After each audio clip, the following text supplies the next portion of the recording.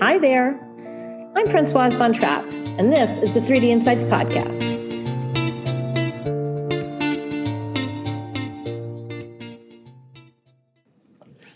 Hey, everyone.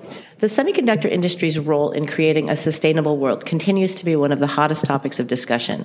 And this week at the Industry Strategy Symposium, almost every presentation addressed the issue in one form or the other.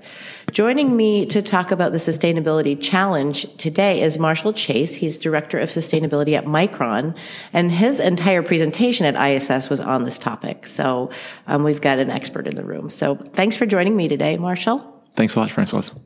To get started, can you share a bit of your background? I understand your background is not in semiconductors. No, I am not a semiconductor engineer. I just work with a lot of them. I've been at Micron for about three and a half years and worked with the company previously. My previous employer was an organization called BSR, Business for Social Responsibility.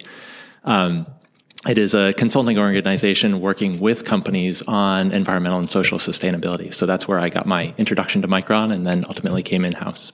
And when did your passion for sustainability develop? Oh, it's been more or less my entire life. I grew up with a pair of parents who one was a registered nurse, one was a nursing home administrator, backpacking in New England every summer. So sort of it's been in me and my family, DNA. my entire life. Well, I noticed that they mentioned in your bio yesterday that you did some time in the Peace Corps.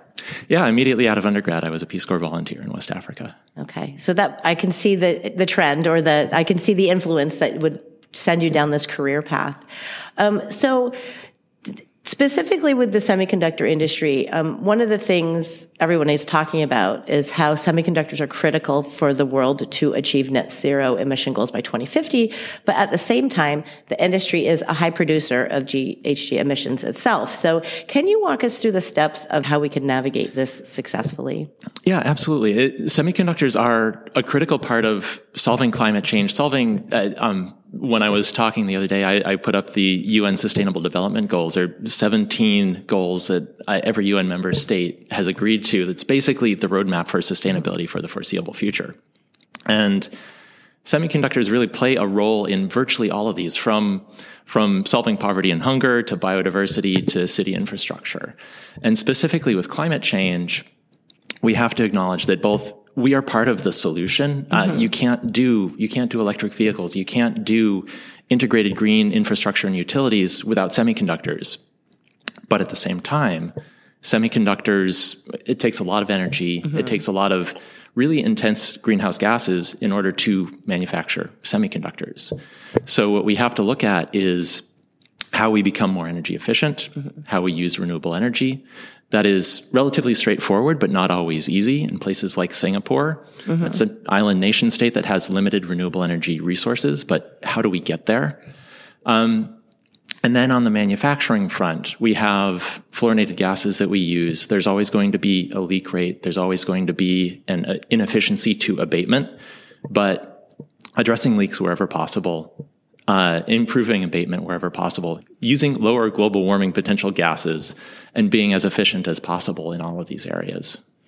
One of the things that I have been questioning and concerned about, because I live in Arizona, and they're building, TSMC is building a plant in Arizona. Arizona is a desert, and our water supply is limited, even though we have water rights from the Colorado River. For the first time this year, they are putting water restrictions on agriculture. So I'm wondering how, for instance, as an example, that plays in the water usage. Can we reduce our water consumption? I mean, what can you talk to about that? Yeah, that's another. Water is a critical resource for semiconductor manufacture. It takes a lot of water to support these clean room environments. It simply needs a great deal of water to maintain that environment, and we have to make sure that those resources are available, but also not just available for semiconductor production, obviously, but for the surrounding communities, the surrounding economy.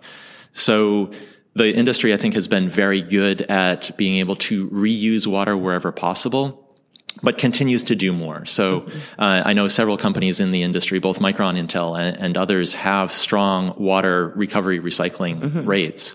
And both of us effectively have a net positive water aspiration. So these companies are working with the communities where you're always going to have an evaporation rate. Any process that you have is essentially you're going to have some water evaporate. So you're not going to be able to return all of the water that you withdraw back to the surrounding ecosystem. But you can work with others in the community, the farmers, the others that need water, to make sure that everybody is using water efficiently and that you're maintaining a high quality of water in the local area. Would it make more sense to locate facilities where the resources aren't in short supply? Well, I can't speak specifically to companies that are locating in deserts or others, but I know that Intel has been in Arizona for a long time. I'm sure they're handling this effectively. In general, though, being aware of local resources, the availability of those resources, and working with communities to make sure that the resources are being conserved, are being used effectively is extremely important. It's kind of a vicious cycle because we need semiconductors to achieve sustainability, and we need more of them. So the more that we need, there's going to be an increase in greenhouse gases just from the volumes of chips that we have to produce and all of the other ancillary activities that go around that. It's a challenge. Yeah, it is a big challenge. Absolutely. It's one of the reasons why I'm working at Micron. This sustainability will stand or fall with the manufacturers in the middle of the supply chain, those that are actually using the resources, but also those that are creating the solutions. This is, I mentioned yesterday in my presentation, these are mind-bendingly hard challenges. Right. Looking at the rate of growth in this industry and trying to reach net zero greenhouse gas emissions, water positive, things like that. This is extraordinarily difficult, but this is where sustainability will stand or fall. So what are Micron's approaches for sustainability? So we look at sustainability as essentially all things environmental, social, and governance. My team's responsibility is corporate sustainability. So we focus on strategy, integration, coordination, and engagement, which basically means working with teams across the company and with stakeholders outside of the company on our overall sustainability programs. Looking specifically at environmental sustainability, focusing on really our operations, we have goals in 4 areas. We aim to reduce greenhouse gas emissions. We aim to adopt renewable energy. We manage our water resources, and we address waste. So in each of these areas, we have goals for 2025 to 2030, and then an aspiration to essentially be 100% or zero. So an aspiration to be net zero greenhouse gases or carbon neutral, an aspiration to be 100% renewable energy, an aspiration for 100% water reuse, recovery, recycling, and zero waste. But to get there, it's really not my team at a corporate level. It is the folks in operations. It's the folks in procurement, the folks throughout the organization that are focused on this, where we have people who are actively working in operations to address our water use, to see how we can be much more efficient in our water use, to see where we can use resources that are not taking away from the community, or where we can work with communities to support local water resources. Similarly with greenhouse gases, it's not me that is going out and looking for renewable energy to buy. It is our indirect procurement team that's actively doing that. As well as folks in our operations working with our suppliers, for example, our chemistry suppliers, our gas suppliers, to see where we can identify lower global warming potential gases, where we can use them more efficiently. Okay, I was going to ask you, do you have requirements of your suppliers, of your supply chain, to adhere to certain sustainability goals themselves? Yeah, absolutely. So there's sort of 2 categories to that. One is there's an organization called the Responsible Business Alliance that basically sets an industry standard code of conduct across the electronics and other industries. But generally, that's kind of a common bar or a common hurdle where basically every supplier in the industry is expected to adhere to this common platform. And then building on top of that, we work with our capital equipment suppliers and others. We highlight the fact that they have a role to play in us achieving our goals, and where they can help us with that is a benefit that helps enhance our relationship buyer to customer, customer to supplier rather. So there are opportunities to work with suppliers, and we actively do that on kind of that basic hurdle rate, and then over and above that, where can we work together to achieve these goals? Because it really is going to be a collaborative effort. Definitely. And it's beyond just buyers and suppliers. It really is across the industry. Companies can be working together on a pre-competitive basis through SEMI, through the Responsible Business Alliance, through a range of other organizations to address these issues. sharing of information, sharing of knowledge, building platforms for innovation that meet not just one company's needs, but the industry's needs. These are going to be incredibly important if we're going to achieve these goals, if we're going to achieve things like net zero greenhouse gases. Well, for instance, yesterday during the panel, Bertrand Loy of Integra said the company's choosing not to commit to net zero by 2050 because they're not sure that it's achievable and they don't want to set unrealistic goals for themselves. While Tim Archer of Lam Research said the company is committed to this. And so how do we get everybody on the same page? Well, I think each individual company, to some extent, has to take its own approach. There are certainly, to some extent, differences in philosophy. Some companies are somewhat averse to identifying a goal that they don't have a clear line of sight to. They don't want to commit to something if they don't know for a virtual fact that they can actually do this. They may be striving for it, they may be working toward it, but they don't know for certainty. So they're not necessarily willing to say in public that they're going to do it if they don't know. There are others who say that this is critically important, and even though we don't know how we're going to do this, we're setting that out as a goal, and we're going to do our best to reach it.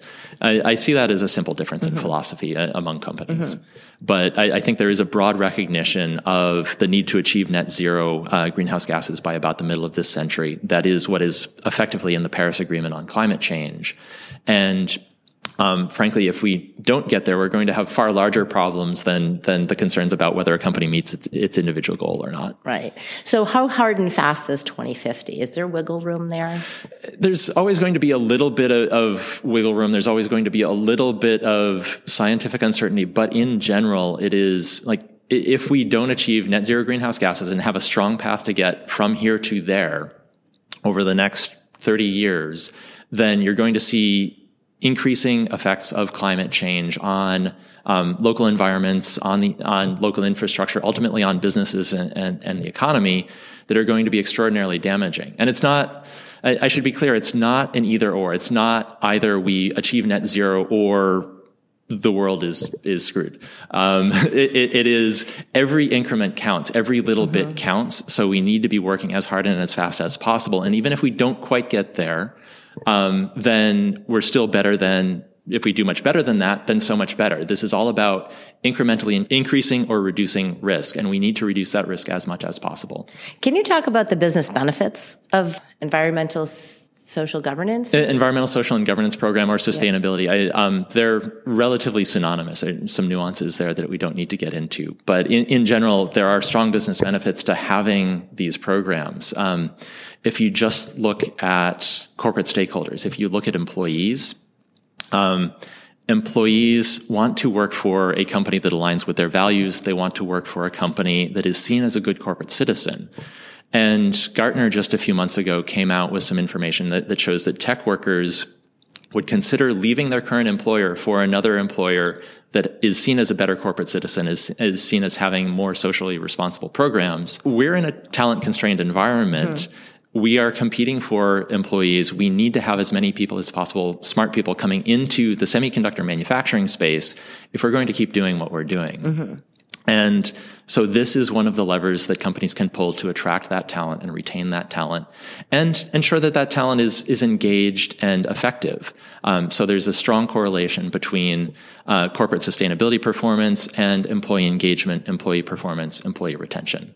That's just one set of stakeholders, critically important in employees. But looking at customers, so Micron is primarily business to business. We sell to a lot of well-known companies around the world. And increasingly, well-known companies have a public net zero goal or have public sustainability goals that encompass not just their owned operations, but their products and their supply chain. So they are evaluating their suppliers on whether their suppliers can support their company's sustainability goals. This is right alongside quality, service, delivery, and other traditional business metrics. They're including sustainability in those evaluations. So there's the opportunity to win or lose business in part because of a company's sustainability programs. And then looking at investors, mainstream investors, these aren't relatively small impact investment shops. These are the BlackRocks, the State Streets, the Vanguards of the world's largest investment houses that are engaging with companies on sustainability efforts. They are looking at whether companies are managing climate risk. They're looking at whether companies have diversity, equality, inclusion programs. They're actively engaging with these companies on ESG programs. And then finally, governments and regulators. We've seen just in the last few weeks, the Securities and Exchange Commission came out with proposed rulemaking on climate reporting, and the European Commission came out with a directive on corporate due diligence on environment and human rights in their supply chains. So all of these stakeholders obviously show that there's an intersection between ESG issues and corporate success. Okay, and so reporting is really critical. I would say transparency, communication, reporting is an aspect of that, but broadly making sure that companies are engaging with these stakeholders, that they're communicating back and forth. This isn't a simple one-way talking about the great things that the companies are doing, but also listening to what the outside stakeholders really want, what customers want, what employees want, what others want from the companies, and being able to have that conversation. So that is certainly a critical aspect of this. How recently, it seems like this has really started to gain momentum and gain traction in the past few years. So what would you say, 5 years ago, how have we progressed since in the past 5 years? I'd say a couple of things. Partly, it is certainly in the business-to-business environment, companies that are engaging with their supply chain more deeply. The investment space has certainly come on gangbusters in the last few years. Large investment houses seeing the opportunity to certainly make money in this space, certainly a great deal of interest among individual investors in wanting to invest their money where it has an impact. But also a recognition that these are big global problems with systemic impacts on the global economy. So to the extent that, again, the BlackRocks, the State Streets, the Vanguards, and others can engage with the companies they invest in to steer those impacts in a way that the economy continues to flourish is increasingly important and increasingly recognized. Okay. All right. Anything else that you think we should talk about that I'm missing? I think the importance of, we've talked about the importance of collaboration, the importance of innovation is really critical here. One of the things that Micron and others are doing in collaboration with SEMI actually is encouraging the startup environment to look at semiconductors and look at innovation in the sustainability space for semiconductors. It is admittedly a very large, very scaled industry with a lot of very specific requirements. At the same time, the entire industry recognizes that we have these challenges, we need to address these challenges, and we need innovation to do it. Some of that certainly is going to come from in-house, but some of that is going to come from the outside. So looking at startups, looking at creative technologies that can help us address these issues is incredibly important. Did the pandemic have any impact on this at all in a positive or negative way? I would say, if anything, it accelerated things. So certainly in the business sense of everybody working from home needing more technology and ultimately needing more semiconductors going into that technology, there was a recognition that we have a positive role to play in connecting society. And also there was a recognition that we have these challenges. So some of this is playing out in the pandemic. Societal challenges affect business. And so to the extent that we can play a role in addressing those societal challenges and managing those societal challenges, we're going to do better as businesses. The economy is going to do better. I want to just circle back for one quick minute on the Sustainable Development Goals. Now, what are the key ones that the semiconductor industry need to be focused on to reach net zero? Because it seems like we're really focusing on the environmental, but is there any other areas that they should be paying attention to? Sure. So certainly climate action is SDG, Sustainable Development Goal number 13. There is a goal on water. There are a couple of goals on diversity, equality, and inclusion. So talent for this sector is incredibly important, as we've talked about, and finding diverse sources, diverse pools of talent, bringing them in, not just as talent for the industry, but also to address diverse needs out there is incredibly important. You can look at pretty much every one of the SDGs and say there is a role for semiconductors in this space, from whether it is artificial intelligence in city infrastructure or providing AI and research and technology tools to those that are working on global hunger and poverty. We touch on every one of them, essentially. There are some critical ones, though, I would say, in diversity, in climate, in water, and a handful of others. Okay. Well, great. Thank you so much for joining me today. I really enjoyed our conversation. How can people learn more? That's a good question. They can look at Micron's specific sustainability efforts at micron.com/sustainability. There's also some efforts on on semi.org and others in the industry as well. And can they reach you on LinkedIn or? Yeah, I'm available on LinkedIn. That's my primary social media platform, I guess. Yeah. Okay, great. Well, thanks a lot. Thank you, Francois. Take care. Bye.